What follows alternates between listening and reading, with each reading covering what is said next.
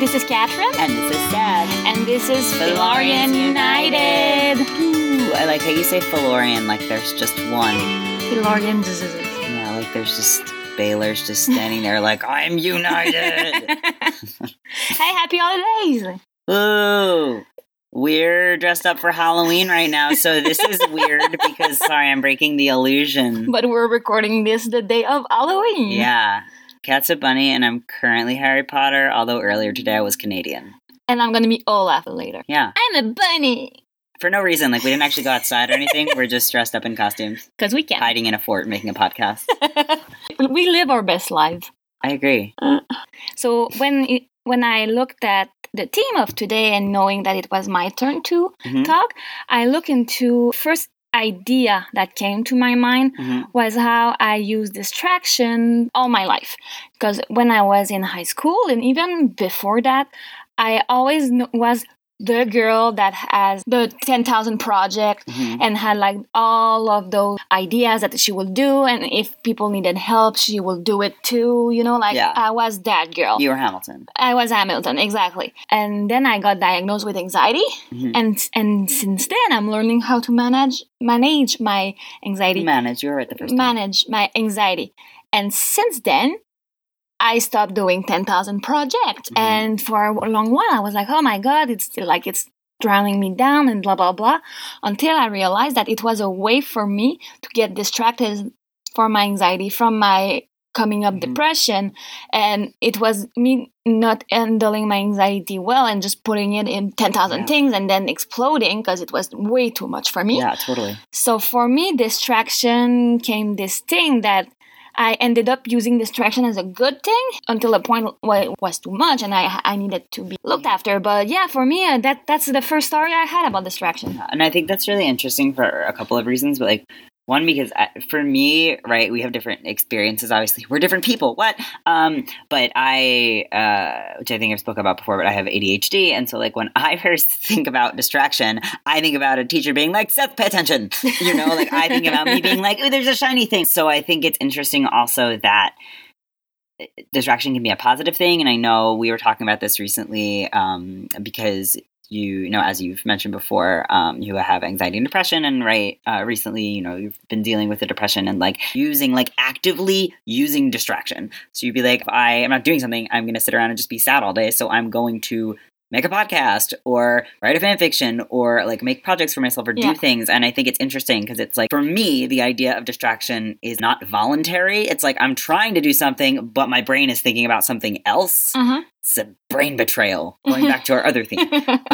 But meanwhile, I think it's interesting to look at it from the perspective that it can also be a positive thing and also an intentional thing. Yes. It's really interesting. And I think we see both of those in this episode.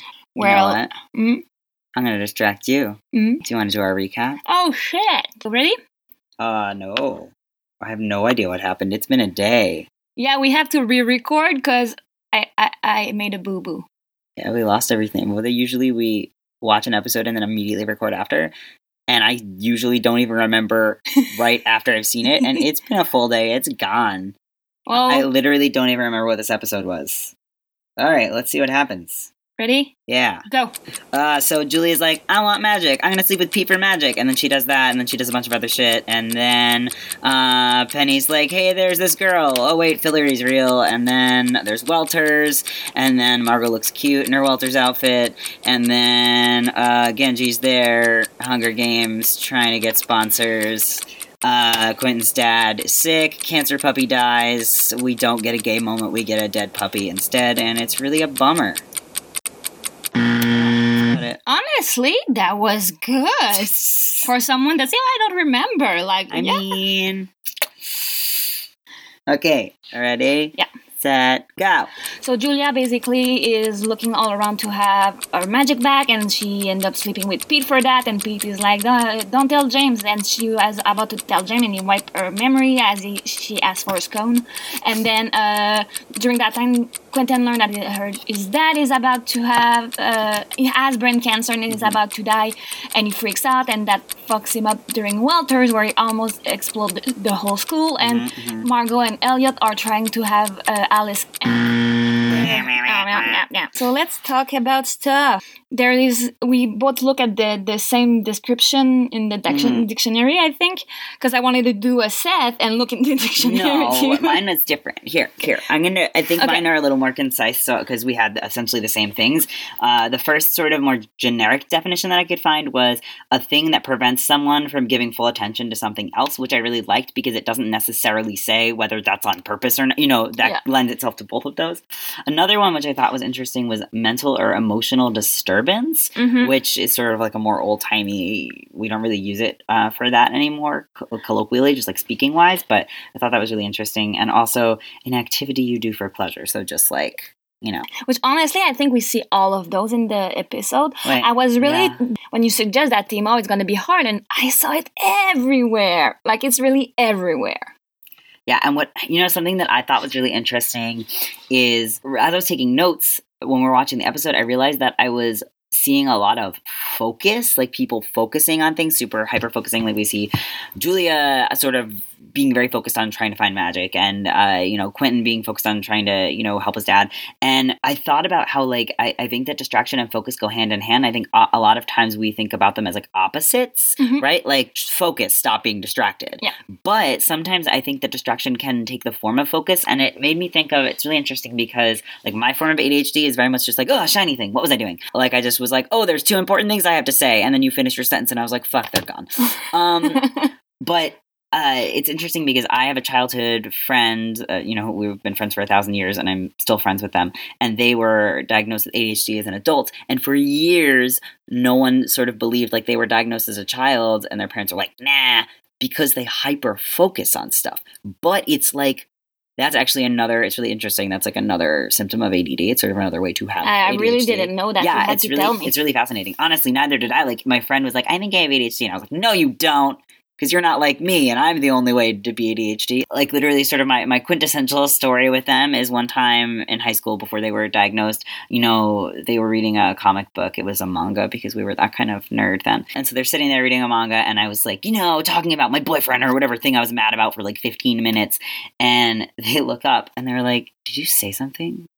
Like, they were that focused on the book that they literally had no idea what was going on around them. And I think about like how focus can be a distraction is really it's really interesting to me. Yeah, and I think we see a lot of parallel between Julia and Quentin having the same kind of problem and reacting the kind of same way, but having different consequences. The last time we recorded this, I realized that they're just Draco and Harry. They're like the same person, but one had like the darker path and one had like the more upright path, and we're seeing like how. Are you saying that Draco will be a goddess once? I mean, I'd support goddess Draco. Someone draw that for me, please. Well, you think we'll be cool enough to have fan art? Hopefully by now, in the future, we'll be cool enough that people want to draw shit for us. Well, you're already cool enough that people draw things for you. Shut up. Okay, anyway. So, yeah, I think there's definitely a lot with Julia in this episode as far as distraction. I think, for me, like the first thing that we kind of see her with James is she makes him like food, and she act like, oh, I was just doing my schoolwork. And the episode before, she like lied to him, saying she was doing the Narcotics Anonymous. The Narcotics Anonymous, thank you. So I think that she was distracting him from, like, she knows that she's going to a rabbit hole right now. Yep. So she's distracting him from her craziness by acting the way he wants her to act. And I think that's the first like red flag for Julia to know that, like, oh my God, you're that bad. So what's interesting that I was thinking about, because obviously James doesn't know that the thing is magic, but for James, the distraction is magic. Like the thing that like Julia is distracted by this thing, whatever this thing is. But for Julia, really James is the distraction from magic, I think, which is interesting. And also, she's a really good example. Julia's a great example of this hyper focus to the point where it's like bad.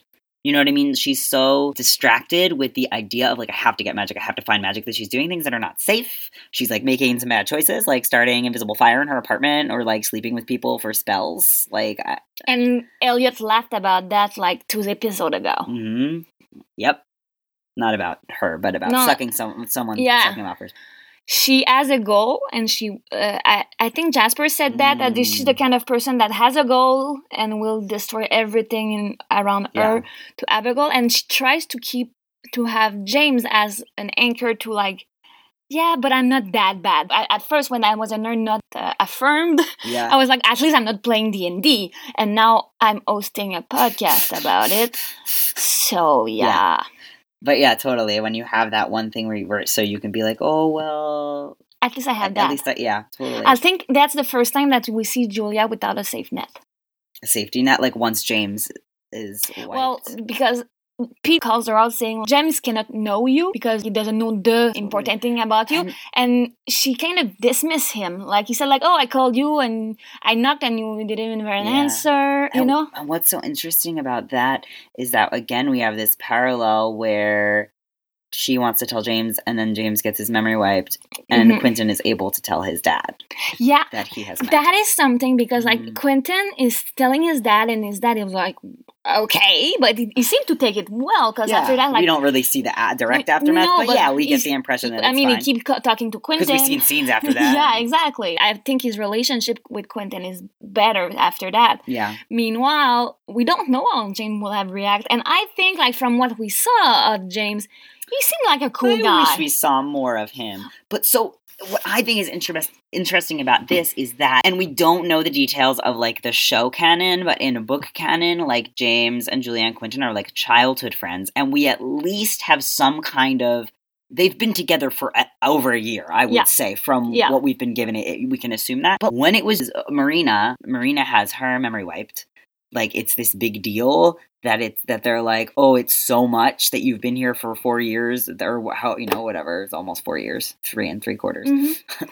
That, that like we have to take all of those memories. But then when it's James, they can just erase her from the memory. And Marina can do that. That's something that, like, for me, it's so weird, because if she has been with James for so long, probably had, like, met his parents. Oh, this is the thing that you were, this is what you were saying yesterday. Exactly. Yeah. She met his parents. They have friends, like, people in common? Yeah. They're going to be like, how's Julia? And he's going to be like, who? Exactly, like they would have to wipe everyone. The fact that they could wipe Julia. Well, I know that Marina is strong enough to do that, because it's a known spell. The thing is but they have to get a specialist to do it at Breakbills. Yeah. They have someone who specializes in that. I'm sorry, but I don't think a fourth-year student could just do that. I think Marina is powerful enough. She I don't know. It's a bit like Alice. You see, I could see Alice doing it. Yeah, but like not well enough to be able to do something that people at Breakbills couldn't. Well, we don't know how James ended up. That's the thing. We don't know, like, the effect. Maybe James is gonna end up having amnesia, or like everything's gonna be erased. We don't know the long-term effect of our spell. We just know that at this moment, but also, he doesn't remember. He remembers enough that he's going to his regular scone place. Yeah, but that's what I'm saying. Like, at the beginning, I'm not defending Marina. I just think that we don't know. No, it's not Marina. It's the writers. I feel like this is a writer hole for me. Oh yeah. I feel like I don't know. Well, maybe. I mean, does this need to be our next vote? Well, I mean, it is shown in the first season that they wanted to put as much of the book in because they didn't know they had. We're gonna have a second season. Exactly, they didn't know if they were renewed. Meanwhile, the second and the third season, we see that like they know they're gonna get renewed, or they're trying to get renewed, so they don't care about elongating plots. And like some holes can be refilled. Like they are a thing that happened in the first season that is apparently is gonna be shown in the fourth season, because right now we didn't see anything. Yeah. But we saw a picture of Summer with Margot in her welters. Yeah. So I think maybe she just likes that outfit. No, they say that it's gonna be revisited. Maybe she just likes that outfit. Oh, she's cute in that outfit. We both have that outfit. Yeah. We're the best kind of people. Okay. Back to Julia. I think. Also, there was one last thing that I had here. That she... I think it's so interesting that she's so distracted by this pursuit of magic that we would imagine, right, that, like, James and Julia are, like, texting, or, like, I don't know, like, I'm in a couple, like, we text all the time. Yeah. Or even if it's just, like, get some milk, come over to my place, whatever. Or just a meme. Yeah, exactly. Right? Like, so... I think that it says so much that Julia does not even notice until she sees James that something is wrong with him. Because it's not like Marina did that right before he walked into the coffee shop, probably. Yeah, well, she said I texted you, but still. But like that to me is still like the fact that she didn't know something, like that their relationship is at such a point and she's so somewhere else. I agree that like their relationship was already so broken that like he didn't answer. Okay, he didn't answer. Yeah. Like she come there like, hey, I texted you. You know, like it was not like, hey, I texted you and you didn't answer. Not even to say that she should be like that, but it's like, okay, so you're speaking so infrequently that you texted him once in an evening. You hadn't talked that whole, because I'm imagining this maybe happened the day before. Yeah. You know, so you hadn't spoken for a whole evening with no explanation or anything, and like that was fun. Yeah. I don't know. It just seems weird to me.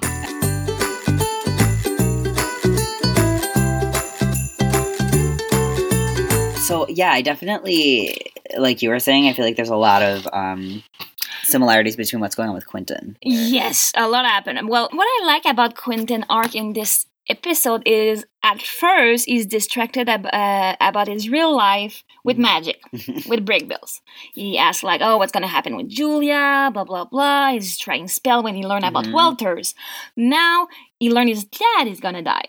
And now break bill is distracting him from the real life of his dad dying.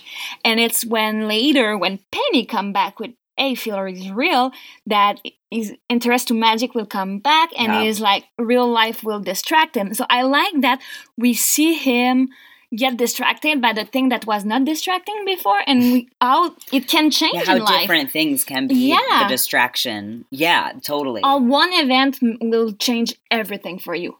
Totally. And it's not just, again, I feel like there's this idea like, oh, there's things you're supposed to focus on, right? But schoolwork can be a distraction, right? Like when I'm like, I should take a shower, but I'm going to conjugate French verbs instead. Like schoolwork is the distraction. See, for me, I was doing everything but my schoolwork.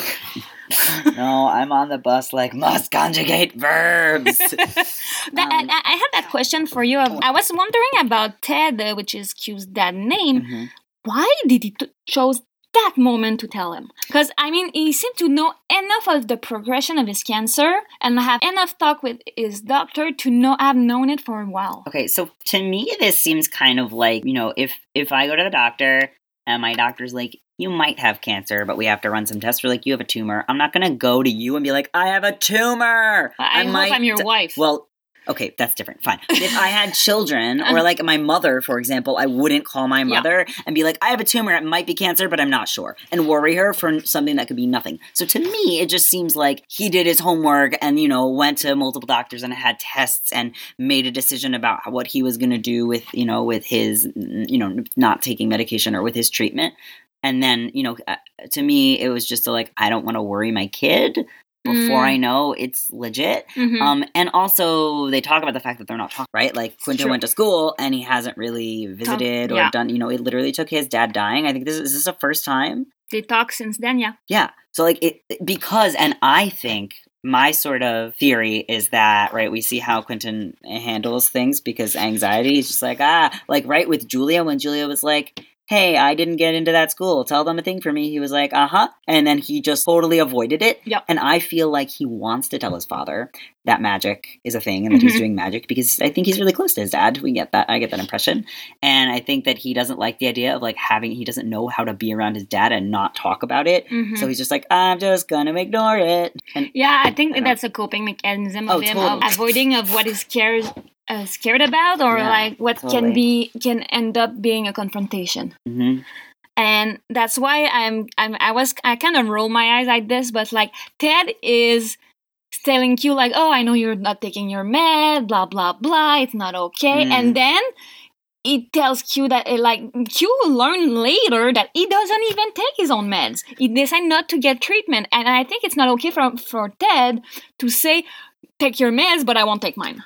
I think I don't know, I disagree. I think it's very different. I think that treatment for a terminal illness is very different than treating something like anxiety or depression, where, right, like Quentin has been on the same medication for a period of time where like he knows like, hey, when I take this medication, it helps me. Whereas this is a person with a terminal illness who is like, I don't want to try a bunch of experimental treatments and like that maybe might make me more sick or worse. In fact, that's what happened to my friend's mother-in-law, like who was diagnosed with cancer and was on experimental treatments, and one of the experimental treatments killed her. Yeah. That's what killed her, not the cancer. Yeah. You know what I mean? So like I can understand from the point of view of someone, I mean, obviously I don't have terminal illness, so I don't have that experience, but I can imagine why, making that decision is a little bit different than like, here's something that is definitely going to help me and I can take it. Like, it's not like they said, hey, Ted, here's a pill that's going to fix your cancer, or this is definitely going to help you. Like, because really the treatments for cancer, even if you do something like chemo, like, but I guess what I'm saying is I think there's a big difference there. I don't think it's hypocritical for him not to take medication. Okay. Well, it's not that he's not taking it, he's telling his son he should take his when he doesn't take it. He didn't, though. He didn't say that. He actually said, you're still, I know that you checked you're still on our insurance, so my insurance, so like, I know that you checked yourself into a mental hospital and your medication's coming here, so now you're not taking it, and he literally says, I'm not judging you. I just, like, are you okay? Oh, okay. He doesn't say take your medication. But before we continue, it's time for our ads. Coming up this January, a new The Magician D&D podcast is coming up your way. I mean, I feel like the easiest way to sum it up is pretty much it's like Dungeons and Dragons, except instead of dungeons, it's break bills, and instead of dragons, it's young adult magicians with questionable mental stability. Dungeons and Dragons, The Magicians, gay kids with boots. This podcast has it all. Follow the adventures as 4 original characters, learn about magic, their specialty, and go on an adventure and learn more about who they are as magicians. There's magic, there's suspense, and maybe even a little bit of betrayal in there. Or not. You just have to listen and find out on Further Than Fillory, the podcast. A D&D style game that explores the world of the magicians. Tune in and discover magic. All of this and even more will be available to you on January 2nd. And I mean, also there are dragons sometimes, but that's another story. Florian United is now proudly affiliated with Blurb, a company that believes in the power of book making, reading, sharing, and selling. You can either publish your photo book, your magazine, or even your own book. We have a special deal for our listener.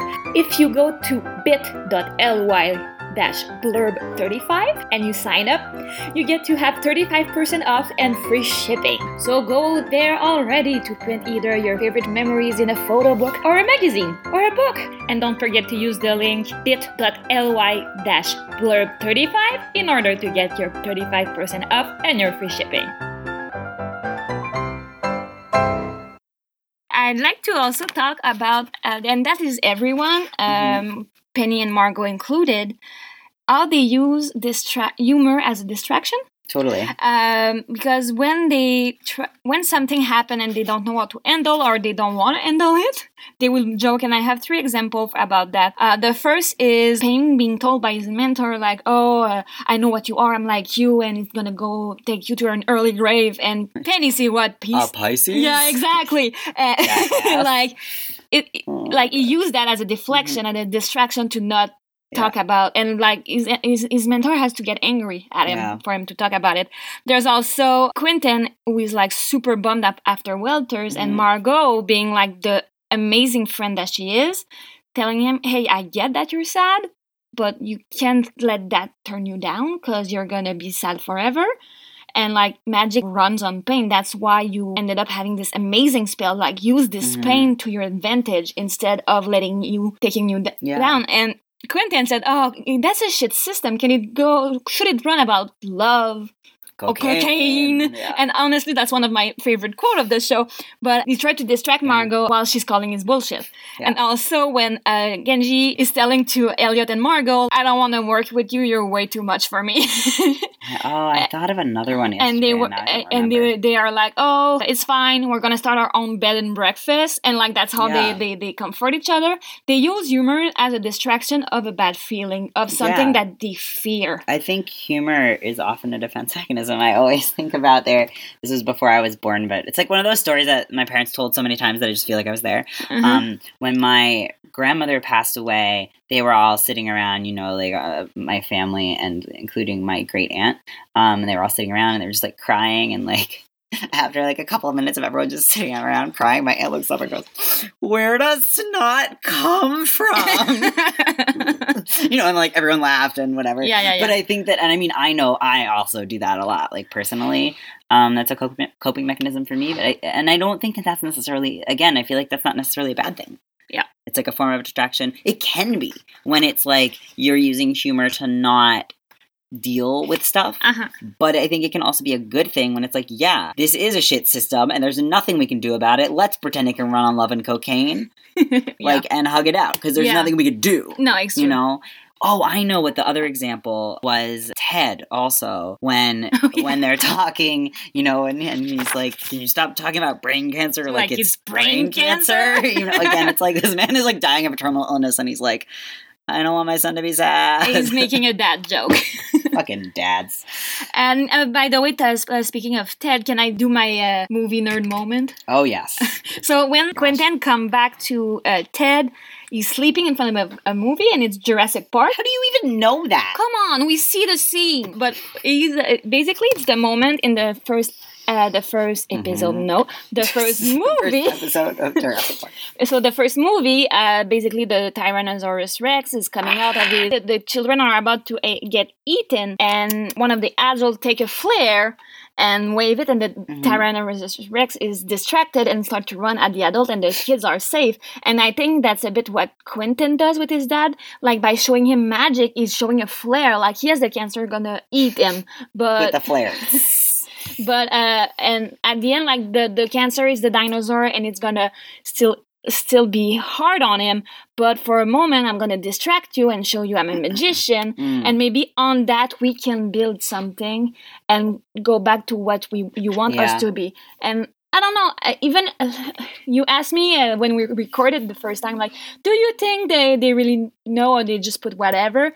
And I truly like, did they actively choose to put Jurassic Park in there? And people like Kat were like, "We got to put this in." Well, or were they just like, "I love Jurassic Park"? I'm gonna say what my first cinema teacher said. Who gives a fuck if they did or no? It's there, and then we can analyze it the way we want. Yeah, but I know that, but I'm just very curious if they actively did that, like if it was an active choice. Hey, if anyone who makes those choices listens to this, let me know. Yeah, because I'm a creepy person and I follow you on Twitter.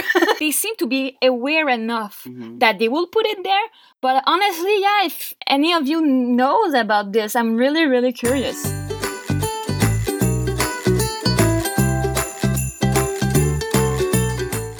So something else with Quentin that I find interesting is because a lot of the times, right, we see, something hard happens and either Quentin or other characters, whoever, are trying to distract themselves from that serious or bad thing that happened. But here we have his dad is diagnosed with terminal cancer, and instead of distracting himself from that, he is hyper-focusing on it, which I find so interesting. And I wonder if, instead of saying like, "Oh, I'm going to distract myself with welters and not think about the fact that my dad's dying," he's so focused on this and trying to fix his dad.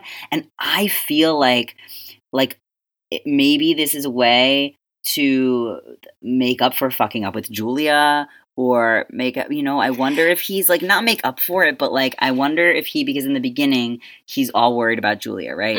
And I wonder if like being able to fix something, he wants to like actively fix something. Well, we know that, the episode is called Minor and Major Mending. And it's Quentin's specialization. And which, we never actually learn in the series. No, but we do in the book.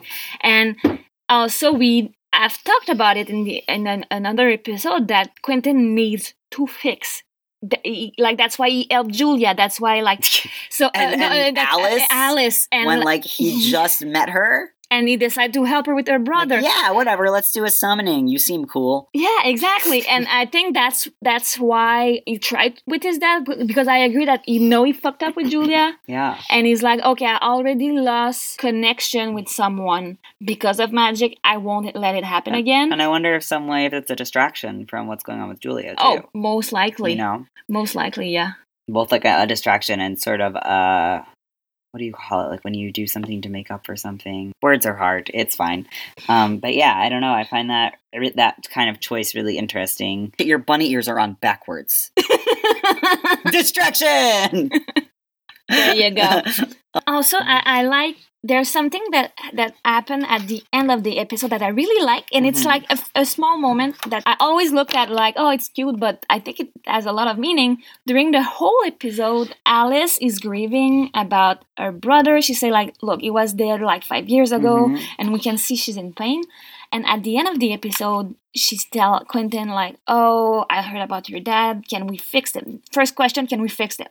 Because she's the kind of person that wants to have an answer. Well, I think it's so interesting, right? We totally see that, with when they try to bring Charlie back, and she's like, okay, but we did all of the things right, and it didn't work. She's very logical. She's very like formulaic. It's like, well, A and B equals C, and like that's it. Yeah. And so for her, she's like, okay, how can we fix the thing? Exactly. And Quentin say, no, we can't, because he just killed the puppy because of that, which rib cancer puppy. Oh. It's the first time we're gonna see Alice lower her wall and take being near his hand and say like, it's gonna be okay.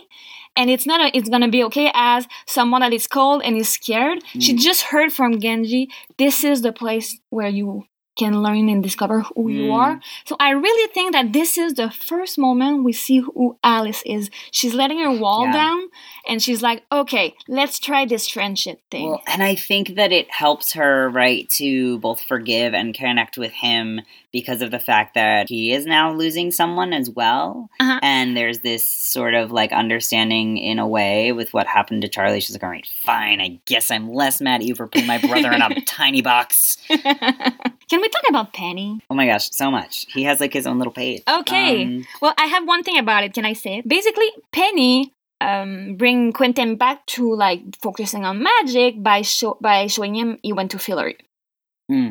And in the first episode, we see Eliza say to the dean, we need Penny, and we need those two to be focused and to learn magic. And she's talking about Penny and Quentin. Do we know that? Yes. And in the second episode after that, she talks about Penny and Quentin. Okay. So like she wants both of them, and I think that's because one without the other, they cannot find Fillory. Like Penny is the one is the enabler, the one that's gonna discover Fillory, but Quentin is the one that's going to go. Because in the 39 timeline that we have seen right now, this is the 40th, Quentin is the only one that always went. Okay. Yes. I just was thinking about the fact that, right, we don't know this now currently, but that we know that Penny read the Fillory book and then destroyed it. Yeah. The manuscript. Really? In that whole book, they didn't mention that crest or something like that crest that he would have been like, that's fucking weird. It was in that weird book I read. No, because it was a manuscript, a written manuscript that yeah, but there might be a description about like touching a crest. You know what I mean? Or like seeing in a visual description. I mean, we don't know what's in it, so no. But I don't know. I mean, like in the seventh book of Harry Potter, they don't describe Hogwarts. We know what Hogwarts look. Yeah, but like Umber and Ember are, I don't know. I have some questions about that. But my other thing is that I also think it's really interesting that like Penny is the first one who sort of like has a mystery about Fillory, like is the one who sort of leads him to Fillory, and he's the one who fucking destroyed the book that could have helped him. What an asshat. Hey, that's true. No flower for him today. But yeah, I never thought about that. And I don't know. So don't destroy books. I don't think fate is a thing in that universe. I don't think they believe or it's a thing. But we know the gods are playing with them, and it's a bit like Doctor Who. There's fixed point in time where something have to happen. Yeah, and it's a bit like Quentin has to be old in order to give the key to James to get the clock to get him to kill the beast. Oh boy. We'll talk about it when we get there. I'm nose bleeding. But I think Penny finding Fillory is a fixed point. Now, if he found it through Victoria, I'm not sure, because this seems, even like for the Dean, it seems like that Victoria thing seems weird. But yeah, I think Penny has to find Fillory and has to tell Quentin. I do think that. So I don't know. I have a lot of feelings about the whole situation with Penny, especially with the theme of distraction, because I think it's really interesting that in the beginning, right, like the voices are a distraction. Like he's trying to like live his life, and there's all these voices, whether it's the Beast or other, people. And I think it's so fascinating to me that he chooses to focus on Victoria's voice, because I mean, I can't imagine that he's never heard someone cry for help or need something. He's hearing all the voices of everybody going, you know what I mean? Like, well, we are in Breakbills, and like even when Quentin was there, it's like, can you put walls, please? I'm gonna show you all. Like people in Breakbills know to have mental wards. Like I think that's what first he was attracted to Katie, because she has those strong mental walls. But if he's so I think that like having maybe like hearing less and less like, voices. Babe, your mental walls are hot. But also like hearing less and less voice when someone screams. But like if he's hearing her all the way from Fillory, you're going to tell me he can't hear anyone from anywhere else? Well, maybe that's because they're linked as travelers. Oh, maybe, but I think it's that. Maybe it's like she's sending her thought to somewhere, like to like the universe. I'm imagining like a little traveler like switchboard, like someone's putting the little things in the holes. But anyway, so I think it's really interesting that he is trying to save Victoria or focus on that voice that he's hearing, right, who later we find out is Victoria, to like make up for fucking up with the Beast and letting the Beast in. And also, like, I mean... You think you feel guilt? I mean, yeah. I mean, I don't know if Penny feels that's up for debate. Does Penny feel? He does, you just don't want to. Our boy doesn't know how to process emotions. It's fine, none of them do. Ugh, that's like a whole... that's bonus content. Oh my gosh. Anyway, but I think it's interesting that I feel like he's trying to, almost ignore the Beast, get away from the Beast by focusing on another voice, and then that voice leads him to the Beast. That's true. Like, he runs so far away that he gets there and the Beast is like, sup, and he's like, oh, fuck. Yeah, during this first direct quotes. Yeah. Do you think that the Beast took Victoria as a bait for Penny or as a bait for Quentin? I think it's a bait for Penny to go to Quentin. Oh, that's a great question. I didn't think he did it for anything. I just thought it was because he's a dick and he likes snatching people up. I think he did it for Penny to go to Quentin, for them to try to go to Fillory, and that's where he's going to kill them. Okay, but side note, how is Victoria there if she has that tattoo, the anchor tattoo? That's another thing I'm not sure to understand. Because she has the anchor tattoo. Yeah, we see it in this episode. But we also will know later that she's the one that traveled them there, and she travels after this. So somebody on the production crew wants to just tell us. Lev, anyone? Does anyone know? Did a makeup artist just get real happy and was like, everyone gets tattoos today? You get a tattoo. You get the tattoo. You get the tattoo. They're like, go home, Oprah. This isn't your show. Speaking of tattoo, I thought you were gonna say Oprah. I was really excited where this was going. Oh. Speaking of tattoo, I love that Julia, when she tries to go to the second safe house, someone is like, show me your tattoo, because she want to learn their spell, and she's like, I'm gonna show you something better, because she knows her tattoo are marked as a band. So she do that like cloud spell, and they were like, oh shit. But I like that how she used her skill in order to distract the safe house. I don't know. I think that's why Julia can be dangerous, because she's so really smart. Like, that's a fucking clever move to do. Yep. Also, just like acting like you fucking know what you're doing in any given situation is just how you can get away with shit. Yep. But so something that I found really interesting, sort of to tie things up at the end of the episode, was when Dean Fogg and I think there's also some of this when Quentin is having the conversation with the podiatrist. In both of those situations, they're talking about how fixing small problems is a way to distract yourself from the fact that we can't, even as magicians, fix all of the big problems. Yes. And I don't know, it just sort of resonated with me, especially just sort of like, I feel like in general, as humans, we do that a lot of times. We like try to do small things because we know like we can't fix world hunger, or like not letting things be forgotten is the small way of not fixing things. But like, if we can't, do anything about a tragedy that happened or something that's going on, like that's a small way. So yeah, I think in general, that's like a thing that we do a lot. Yes. Is to sort of like distract ourselves from the fact that we can't fix the big problems. It's like fixing small problems or like trying to bring attention to small, not that that's, but you know what I mean? Well, I don't think it's a bad thing though. Yeah, that's what I was about to say. I think it's another example of a good distraction, a positive distraction. Yeah, I think that, yes, if I could, believe me, I would say world hunger. Fix world hunger. Stop world hunger. Stop world hunger. Give everybody a sandwich. And make everyone that go to war and all those stuff. But like, you can't. Okay, it's not how the world works. We have to be pragmatic. Okay, what in my life, in my world, like, yes, there are small actions that can maybe help eventually lead to that thing. But like, you, Catherine, are not going to wake up and go be like, I'm going to fix world hunger today, and then come back and be like, great, where's dinner? Exactly. Yeah. Like, I'm not Katniss, But I think that it's by doing small things that you can go to bigger things. And I think, yes, you say it may be a distraction for the bigger thing. Like, yes, okay, Fillory is dying right now and the Beast is an asshole, but maybe at the end, by helping Victoria, they end up to Fillory and they end up killing the Beast. So one other thing that you just reminded me of with Fillory is that, right, we know that early on, his whole life, essentially, Quentin has been using the Fillory books as a distraction from, his mental health and whatever else is going on in his life. And I think it's really interesting that distraction then becomes so important because he's now the one who, like, Penny's like, look at this nice drawing. And he's like, I fucking know what that is. Yeah. And then his Fillory nerd becomes so important. And I'm not, I don't want to come off like I'm one of those, like, everything happens for a reason people. If you're one of those people, sorry, I just said it in a mocking tone.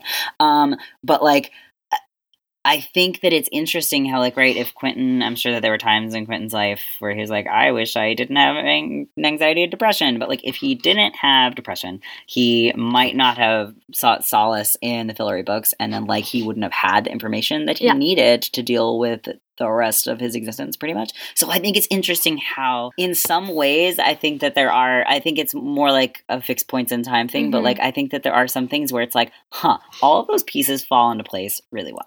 Yeah, well, it's a bit like, and you hear me that thousands of times, but I never wish my worst enemy to have depression, but I'm happy I got depression, but because it got me into this fandom that is the magician. It made you. Yeah, it made me me. It made me like introspect myself, go to therapy, meet people, talk about stuff that I will never have. We probably wouldn't have met. Probably not. Oh, we did a Penny. We were running so far away from people on Tumblr that we met we met each other. I was about to say we met each other on Tumblr. Yeah. Oh, we're cute. Yeah, we're Penny. I'm confused. But what I want to say is, like, I think also there's a difference between an action and what Quentin is. You cannot get rid of Quentin anxiety. You can make Penny not hear Victoria. Mm-hmm. And that's the difference, I think. That, yes, Penny hears Victoria and they want to fix things. Meanwhile, Quentin is distraction. Like, he is depressed and use Fillory as a distraction. Like, I used Harry Potter and I'm using the magician as a distraction. But it's not something that we can remove from him, otherwise it wouldn't be Quentin. Yeah, totally. So, like, is it a distraction when it's part of the person? Fillory or depression? Both. I don't think depression is a distraction. That's fair. But I don't know. That got really serious. This got very confusing. I don't know what we just said. I'm sad. I'm hungry.